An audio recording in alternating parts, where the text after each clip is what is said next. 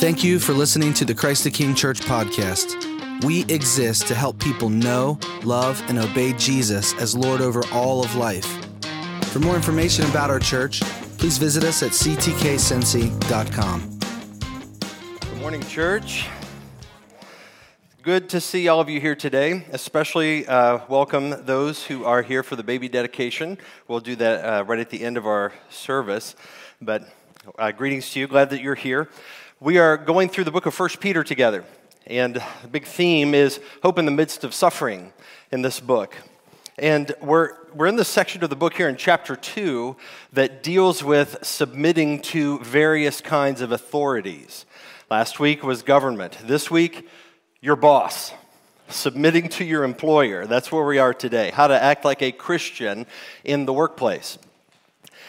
And it could be said that in modern America, we have an authority problem.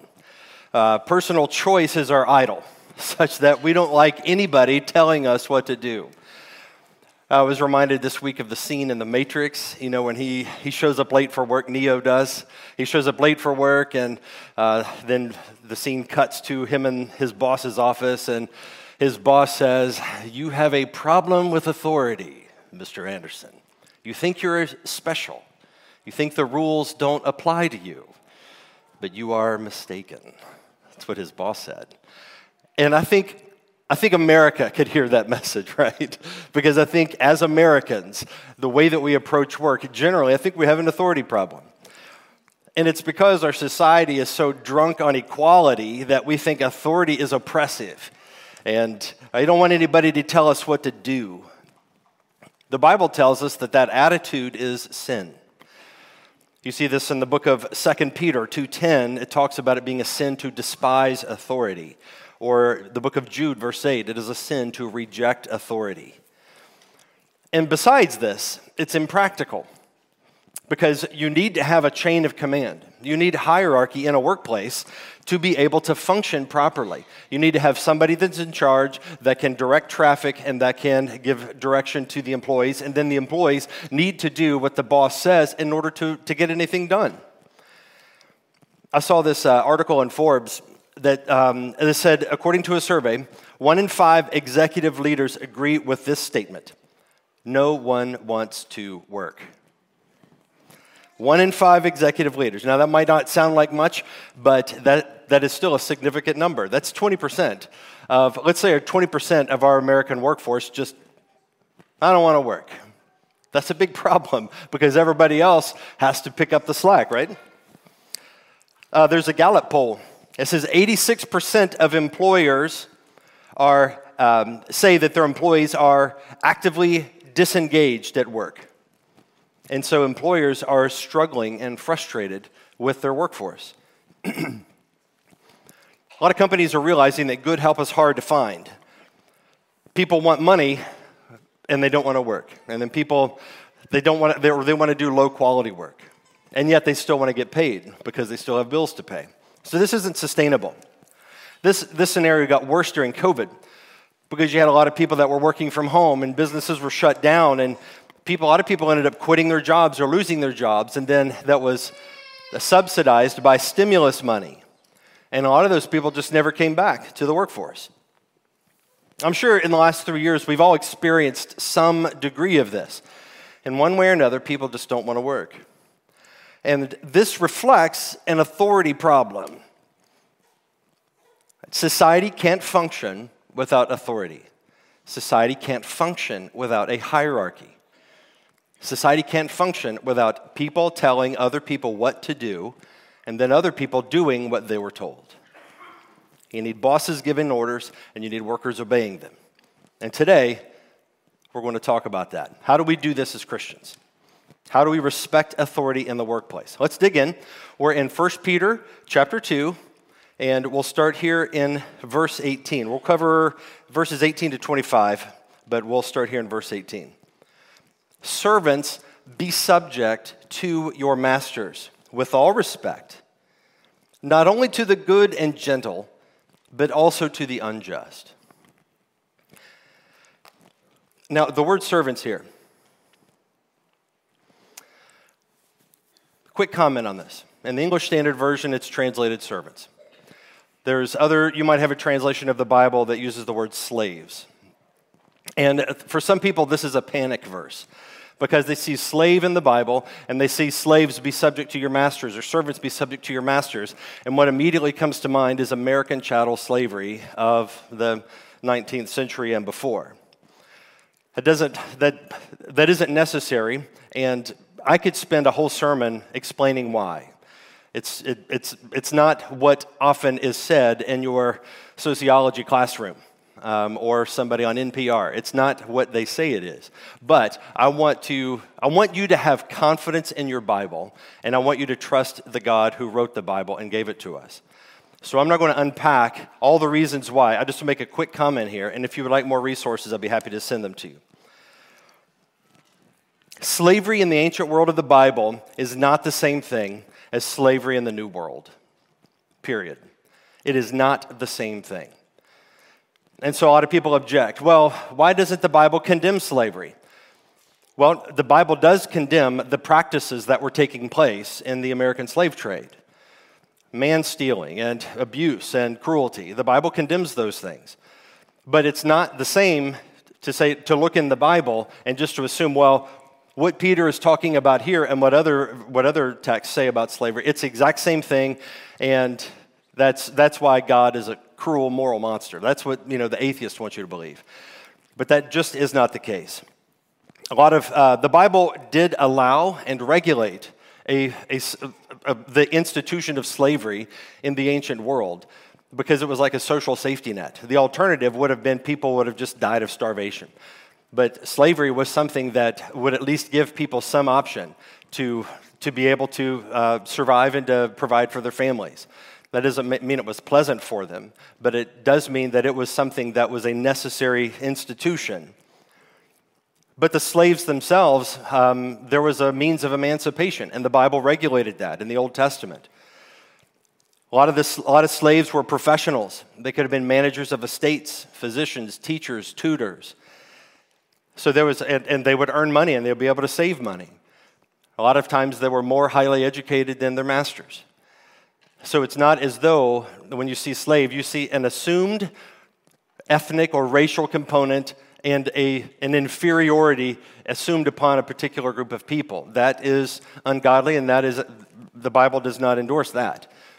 But as far as the system that enabled people to work and to be able to survive, the Bible does regulate that, but it's not the same thing. The language is the same. You'll see the word slave, from the Bible, and we call the slavery that happened in America. It's the same word, but it's not the same practice. The actual practice was very different. If you'd like to know more about that, feel free to contact me, and I can send you some resources. For our purposes today, the teaching is most relevant to our work environment, the workplace, our bosses, our employers. So Peter says, be subject to your masters. Now, that's the simple command. So, do good and honest work. And do so even when your boss is bad. He's unjust. So, do good, honest work, even when you've got a bad boss. Now, there's a corollary in Colossians 3, and I want to pull these two together. So, I'll keep that verse on there. And then I'm going to add this text here from Colossians. Let's read this. Bondservants, obey in everything those who are your earthly masters, not by way of eye service as people pleasers, but with sincerity of heart, fearing the Lord. Whatever you do, work heartily, as for the Lord and not for men, knowing that from the Lord you will receive the inheritance as your reward. You are serving the Lord Christ. So the first text was from the Apostle Peter. Second text was from the Apostle Paul. What's going on here? Basically, Peter and Paul are on the same page. Serve your employer like you're serving Jesus. You treat your employer and show them the honor and submit to their authority as though you're submitting to the authority of Jesus. Now, of course, we have authority problems, so we've got lots of objections to this. You might think, well, my boss is unfair. It doesn't matter because we're told, be subject to your masters, even the ones who are unjust. They don't have to be fair in order for you to submit to them. We might think, my boss isn't worthy of respect. It doesn't matter. Be subject to your masters with all respect. They don't have to be worthy of respect. We might think, well, okay, I'll obey when I agree with him, but only when I agree with him. That's not an option because we're supposed to obey in everything those who are your earthly masters. You might think, well, okay, I'll obey when he's there and not when he's gone. That's not an option because that's serving just by way of eye service. That's doing it just when he can see you doing it. We might think, well, I don't like my job. It doesn't matter. We're not there to serve as people pleasers, but with sincerity of heart. You don't need to like it. You need to obey. You need to do it. You think, well, fine. I'll just do the minimum. I'll just do the bare minimum to get by. That's not an option because we are told to work heartily as to the Lord. All right, fine. They don't pay me enough then. I'm not adequately compensated. That's not an option. That doesn't matter because we receive from the Lord our reward. The Lord will reward you and you will receive an award. You are serving the Lord Christ. We don't have excuses. This pretty much covers all the excuses we could make in the text, and we're left with the uncomfortable reality that we have to submit to bosses, pagan bosses, people that don't know the Lord, people that might even be cruel or unjust, and we have to submit to them. Here's the thing, you are an ambassador for Christ on the job. Jesus is your true boss, and Jesus tells you, submit to the middle management, and that's your boss at work. But he's your true boss. Ultimately, from the heart, you're working for him. That's what he says at the end. You're serving the Lord Christ. Heard from a guy this week. He started his Bible study at work and did it at lunchtime.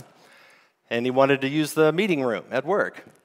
And they had a scheduling system where you would just put it on the company calendar.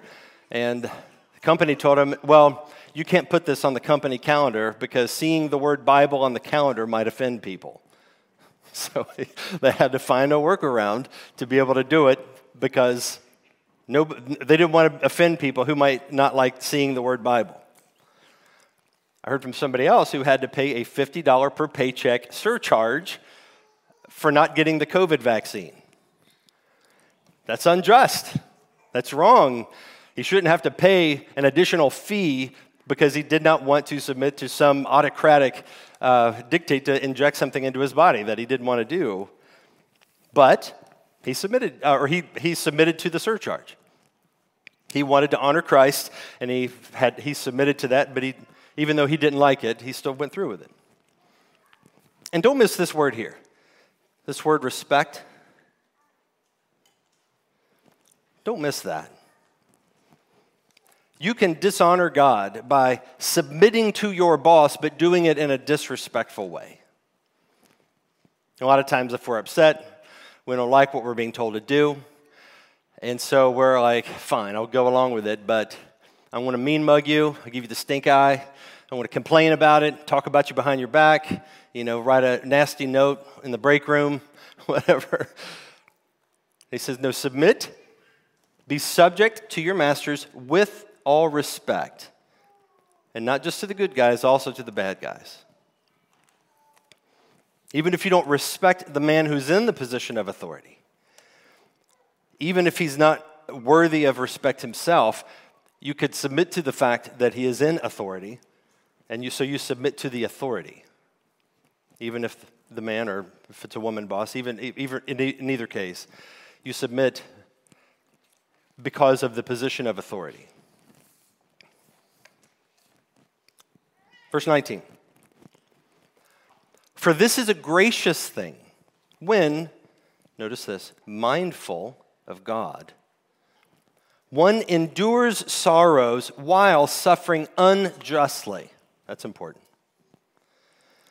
For what credit is it if when you sin and are beaten for it, you endure? Thank the Lord. I don't think any of you are getting beaten at work. If you are, maybe you could file a grievance with with the board or something.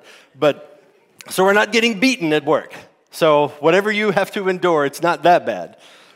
But what credit is it if you do something bad and you suffer a consequence for it? But if when you do good and suffer for it, you endure, this is a gracious thing, same as here. This is a gracious thing in the sight of God. If you suffer for doing wrong, we don't call that injustice. We call that natural consequence.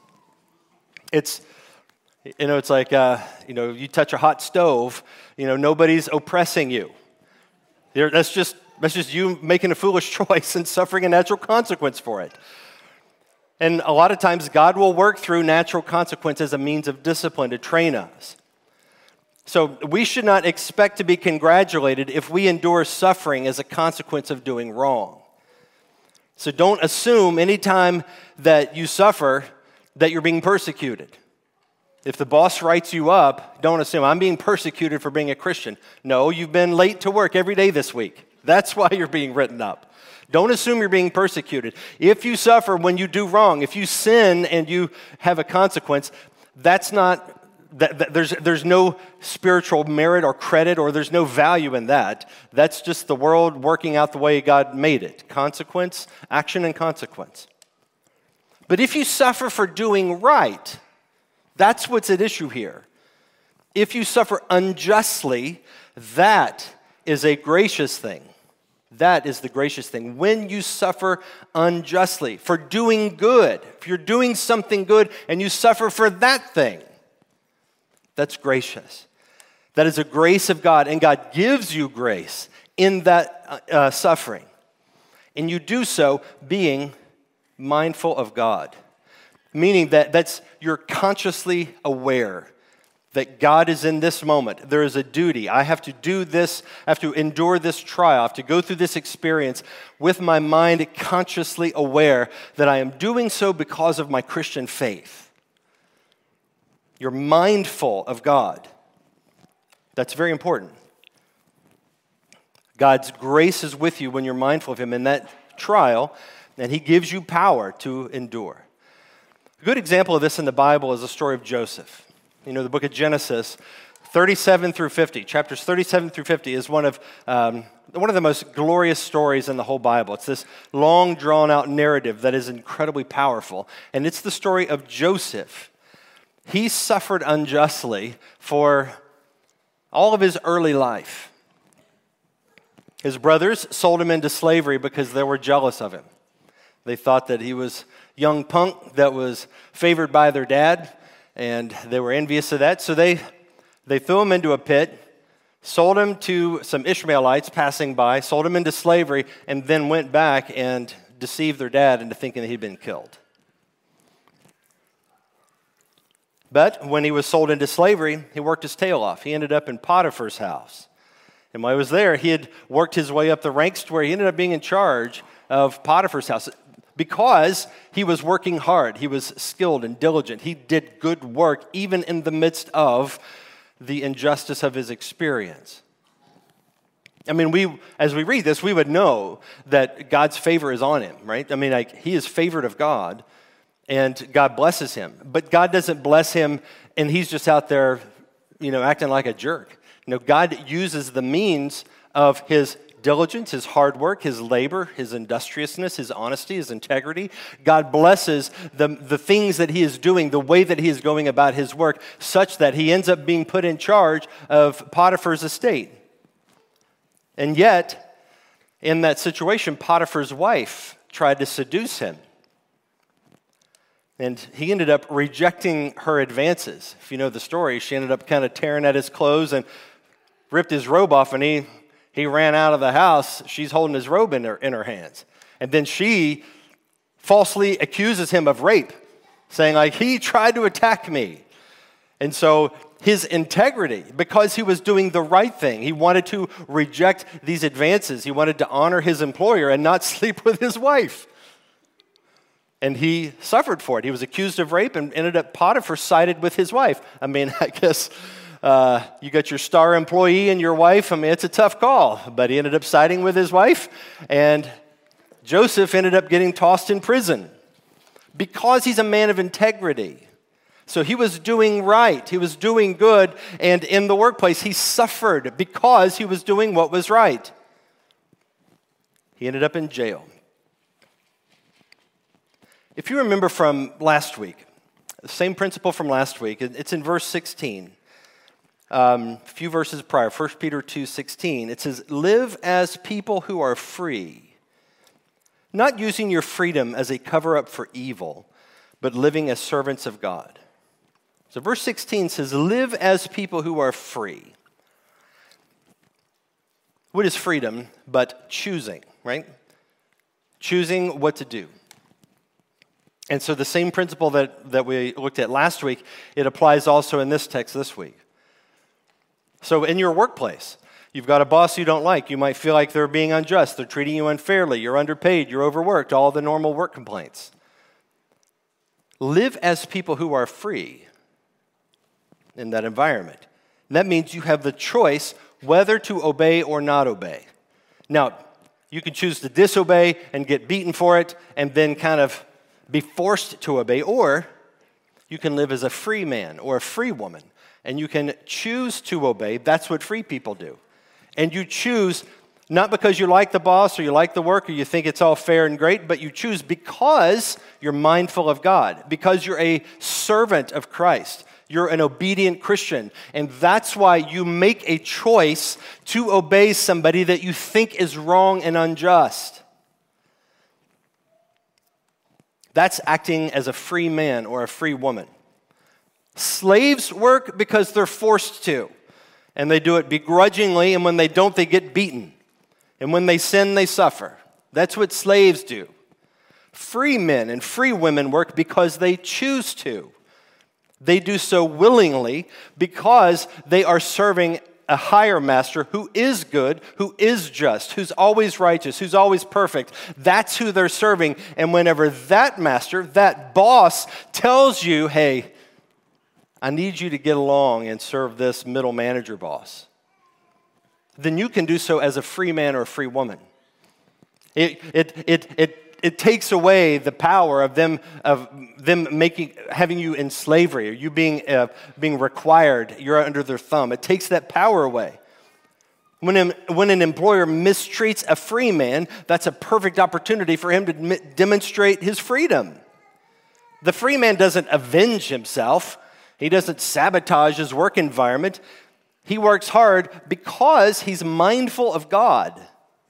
He's confident in God's justice. He might think, okay, so let's say if you were to, you know that you're being mistreated by your boss, but you know somebody, corporate's coming in and they're going to see what's going on and they're going to straighten it out.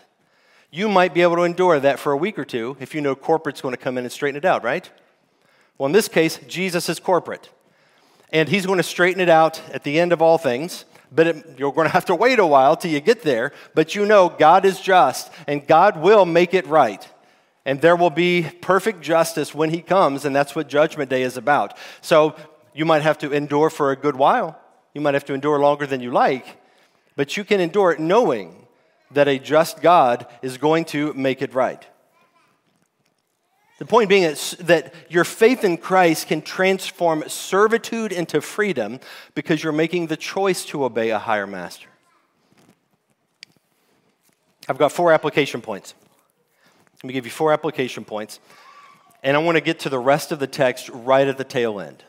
But I'll give you 4 application points that'll lead up to that. Here's the first one. Be the best worker you can be. Simple, right? Be the best worker you can be. That means be honest. That means work with integrity. Work heartily. Do good work. Do your work with excellence. Go the extra mile if you can. Show up on time. Be courteous. Show respect to your employer. Be a good teammate with your other coworkers. Be the best worker you can be. And that in itself is God honoring. The good work is itself glorifying to God. But there's also the practical benefit of submitting to authority so that the work that your company is doing can get done. So you do these things mindful of God. That's really key. Mindful of God there in verse 19. That means that your faith is a part of what you're doing. You're doing your good, honest, hard work as an act of faith, and you're doing it even if your employer is unjust. And most of the time, they're not unjust. You just don't like them.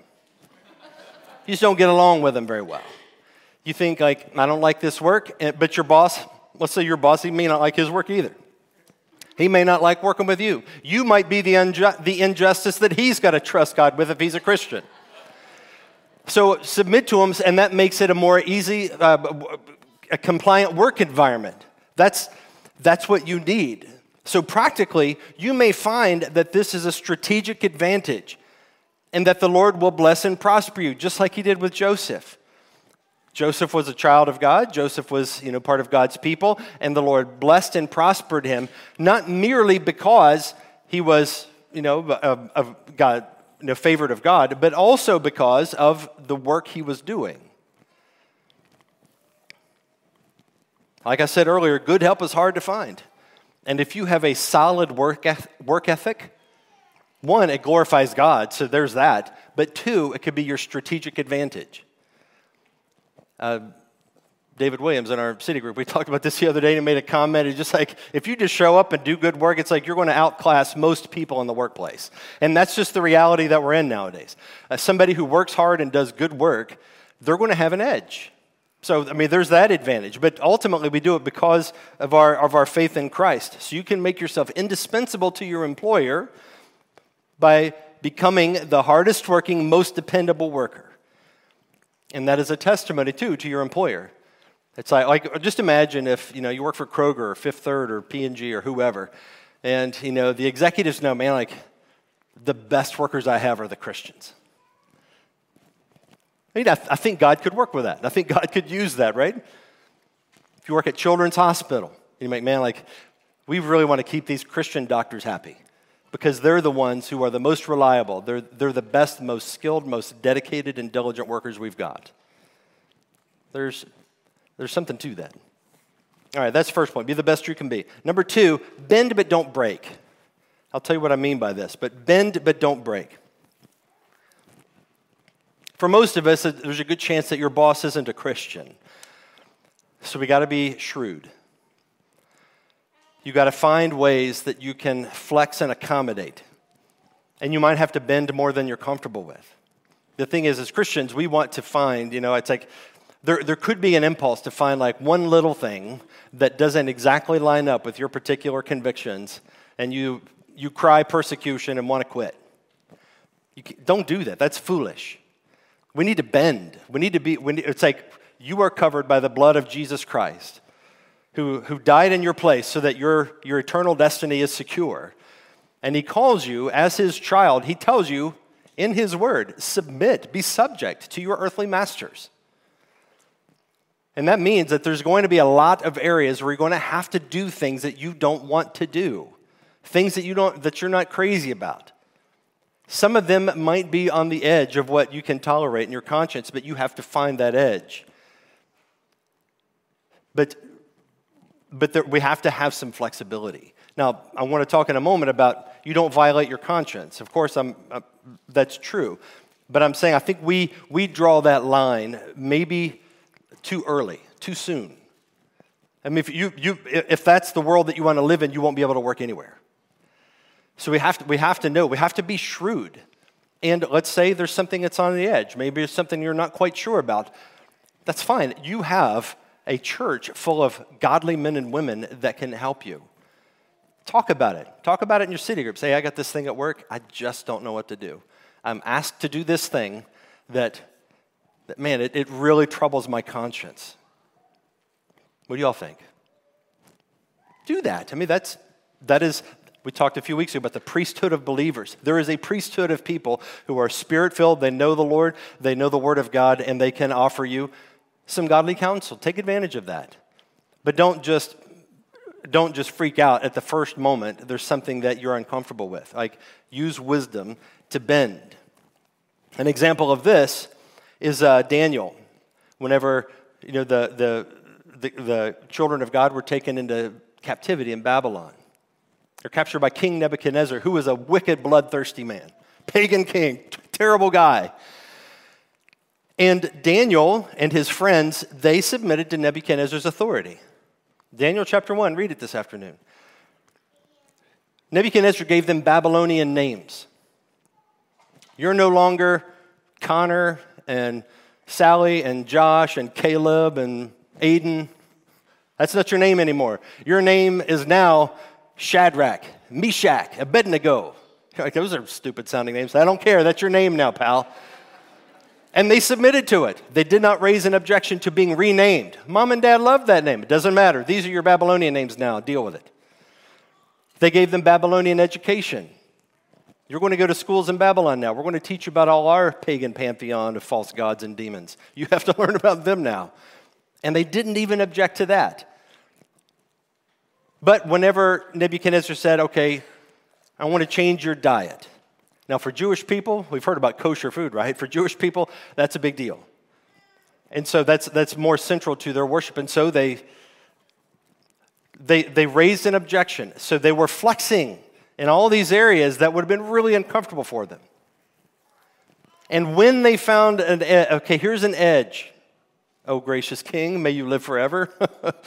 They found this edge where they're like, okay, when you're going to change our diet, that's going to alter the way that we're called to worship God. And even then, they didn't throw down the gauntlet and say, here I stand, I will not eat your food, O king. They didn't do that. If it pleased the king, would you, if you don't care, give us a week and let us eat our vegetables, and then, compare us to the other people that are eating the king's food and see what you like better. I mean, they found a way to accommodate. That was very shrewd. And it shows just how shrewd Daniel is, which is demonstrated throughout the book. Daniel was a extraordinarily godly man in the book of Daniel. So you bend as much as you can. You're flexible. And we're going to have to learn how to do this, especially as the work environments that we find ourselves in now could be more hostile going forward. So we're going to have to find, and we're going to have to be more wise and more shrewd. We're not going to be able to just coast and put it on autopilot. We're going to have to be mindful of God all the time, thinking through, how do I do this? How do I honor the Lord in this situation? But there may be a time when it would be a sin for you to comply with something, and that's where you don't break. You can bend, but you don't break. And so if it comes time where there is some line that you just can't cross, then you either go to your boss and tell them, I can't do this. And here's why. I'm a Christian, and I can't do this. Or you move on. You quit your job. No job is worth sinning against the Lord. Right? Number 3, if the time comes for you to move on, do so respectfully. Submit to your masters with all respect. If that time comes for you to move on, do so respectfully. Hopefully you'll never be in this position, and this is all theoretical. But if this does happen, remember, even in your resignation, you're still representing Christ to your employer. So it could be an opportunity to preach the gospel, to make it clear. I appreciate the job. I appreciate the opportunities I've had here. But respectfully, my faith in Jesus Christ is more important than that. I used to manage a carpet store for my aunt and uncle. And there were some unethical practices that I could not abide. And so I talked to them about it, and they said, this is the way we do business. And I said, well, I guess we have to part ways. That time may come. That time may come for you. And so it's good to at least to be prepared for that moment, so that when it does, or if it ever does come, you've thought it through. And this may be the case in some professions more than others. I would say there's a lot of professions where you're probably not going to be running into very many ethical dilemmas, but there's some where you might. I mean, there's some in this church where teaching in a public school, one man that you may know, could not continue in his profession because of what they were requiring him to teach and would not give him an option. I think another area similar is the medical field. I know a lot of people here, you're in training for medicine. A lot of nurses and people that are studying to be doctors. So, and I think in that profession, you may be tested in unique ways. So think about this, like the oath that you take as a physician begins at least with do no harm. But there's the implication is that what you're doing is going to be for the good of people. You're going to be promoting their health. But what determines good for people and what determines health has to be informed by your Christian convictions and not just what they tell you in school, right? So you're going to have to think about that. Jesus tells me what is good and what is health, what is good for the body, because there's a doctrine of the body and there's a doctrine of the mind that you'll have operative. There's scriptures that that is in your mind. And so, for example, this past Tuesday,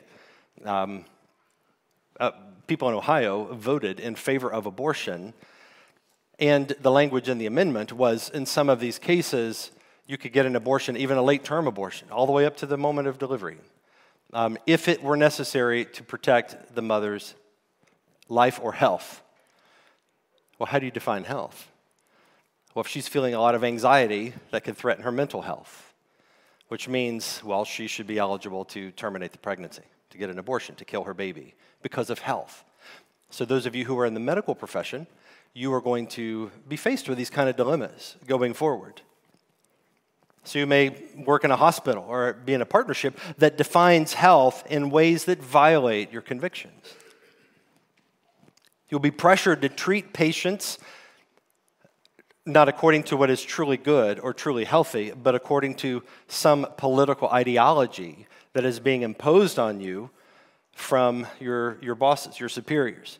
Or maybe because there's a financial interest from a pharmaceutical company that wants to push a certain drug.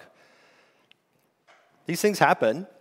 So when that time comes, if it comes, I think there very well may be times when it would come, especially in the medical profession, but in whatever your profession is, be able to anticipate what are those moments when I might need to say, okay, I can't do this any longer. And then be prepared to suffer for doing good. And the suffering might be telling your boss no, and you miss opportunities to advance. It could be, you have the skill of a CEO, but you're stuck in this purgatory of middle management. And it's like you're people that are younger than you, less educated, less qualified than you, are passing you up, and you're stuck in this middle area because you're the guy that won't do the thing that everybody else is willing to do. Just be prepared for that. Or you might lose your job, or you might have to quit your job. And in any case, that's suffering, but it's suffering for doing good. And if that moment comes, you want to make sure that you're actually doing good. And that in the enduring of the suffering, you're doing good, you're still doing good. You're being respectful. You're not just sabotaging, the workplace on the way out and sending an email to your whole department. Let me tell you about Frank. He's been on my case for months, and I can't stand the guy. Let me tell you why you should quit. Don't do that. Be respectful. Jesus is still your boss. You're still honoring him, and you're honoring him even in the resistance that you're putting up. So be a great worker. Bend, don't break. If you got to move on, do so respectfully if it comes to that. And then the fourth point is follow the example of Jesus. Follow the example of Christ, and I'll read these final verses to you. For to this you have been called, because Christ also suffered. Don't forget that. Christ also suffered for you, leaving you an example, so that you might follow in his steps. Jesus suffered, and he suffered for you, and in so doing, he left you an example to follow that you might follow in his steps. Well, what's that example? He committed no sin. Neither was deceit found in his mouth. When he was reviled, he did not revile in return.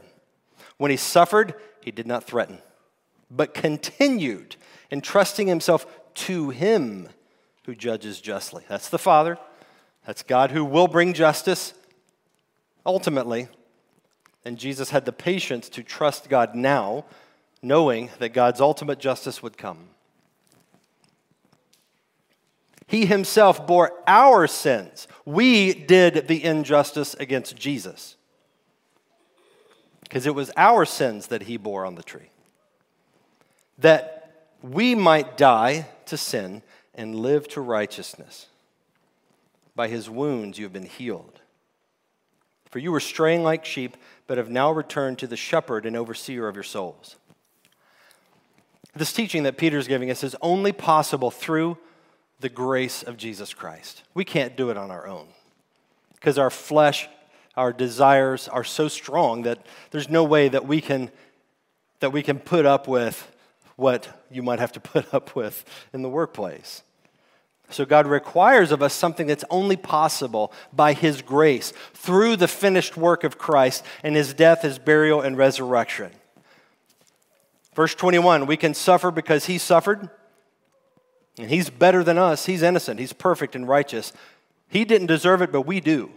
We do deserve to suffer, but we don't because of Christ. Verse 22, Jesus is and was and always will be completely righteous in every way. No sin, no deceit. All truth, all goodness. Verse 23, Jesus did not avenge himself. He did not repay evil for evil, injustice for injustice. Rather, he endured injustice, but trusted God to give ultimate justice. He didn't seek his own justice. Verse 24, he did this for our sake, bearing our sins, so that we might do the same. So whenever you endure an injustice at work, whenever you suffer for doing good at work, there is a reward, right? There is a reward, and the reward that belongs to Jesus because of what he accomplished on the cross, that reward belongs to you because you received the inheritance. We saw this in the text earlier. We will be rewarded. We will receive the inheritance of Jesus as our reward. So what belongs to the Son belongs to us. It's ours. And so now, as his sons and as his daughters, we're called to follow in his example. By his grace, mindful of God and his strength, it's a gracious thing, but we can do it in his strength. Let's pray. Thank you, Jesus, that you suffered injustice, that you did the very thing that you're telling us to do. And you did so righteously. Thank you for what you endured for our sake. And thank you, Lord, that you've given us this hope that even when we do suffer unjustly, whenever we have to endure difficulties in the workplace, all of these things are things that you have, you've endured them yourself, and then you promise that whenever we follow in your steps, that we're rewarded. Thank you that you bought that reward. You paid for it with the price of your life. Thank you. Our Lord Jesus, thank you for what you have done for us. Lord, I'm sure there's a lot of people here that endure difficult workplace situations. Give them wisdom and strength to obey you. Let them know how to do it. Surround them with brothers and sisters in Christ that can help share insight and help them to know how to do it. And Lord, in the years to come, if things get more difficult, I pray, Lord, that you will strengthen us as a church to hold one another accountable, to suffer well in the workplace as excellent employees. And may we glorify your name as the one who is ultimately who we are serving. We praise your name. We give you all glory. In the name of the Father, and the Son, and the Holy Spirit. Amen.